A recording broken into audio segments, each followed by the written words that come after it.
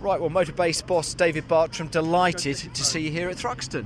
Yes, and it's sunny and it's not raining. It's sunny, it's Whenever not we raining. come here, it's normally raining. It was cold earlier this morning, but good to see you here, David, and I'm sure he'd love to be here with a British Touring Car team, but that's not to be. Can we go back and just have a quick chat as to why that didn't happen at the start of the season? And just to clarify, yes, I would love to be here with it. I've got a touring car team. I've got a complete one. It's very nice and shiny at the moment. It's very simple, really. We are running a business, and we worked very, very hard over the winter to try and get partners in line.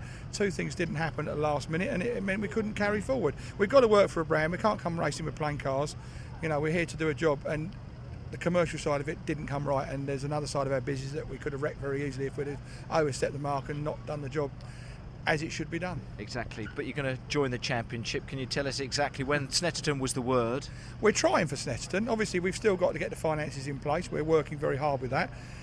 The car is absolutely ready to go. The team's ready to go. The trucks are ready to go. The boarding, everything's in place because, you know, we were ready to start the season. We invested quite a lot over the winter along with Mount Tune in our engine program, and we're very confident of the car. You know, the engine is exceptionally good.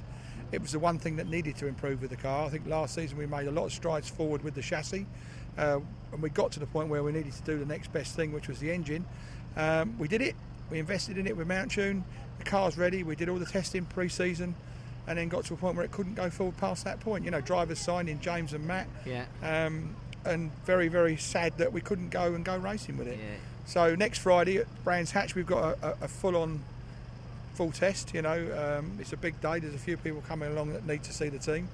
Matt and James are both going to drive, and we're going to do a full day's testing with the touring cars. Now, if we weren't serious about re-attending, you know, coming along to the next sort of part of the season we can get to, we wouldn't be doing that. We wouldn't be investing the money, because at the money, it's the team's money. It's nobody else's. So, you know, we believe we've got a good car. We believe we can do the right job, and to the point where Matt, at the beginning of the season, I sat him down and said, look, you know, I know I've got you and James, but at the moment where we are, we can't do what we want to do.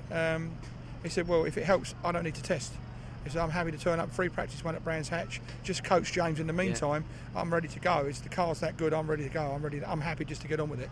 Yeah. I don't need to test. And I was shocked by that. You know, a driver that says he doesn't need to test is a rare beast. Well, we could, you know, get you back as soon as we possibly can, because it's going to be great to have Motorbase back in the championship in whatever guise and under, you know, whatever names. But with regards to keeping yourself busy, British GTs, Blancpain, you're still doing that, and that's going well. Well, as I said in the beginning, we are a business and we have to be commercial about things. We've got 3 Aston Martin GT3s, and we're doing well in British GT at the moment. We're leading the teams, and we're 1 point behind in the overall.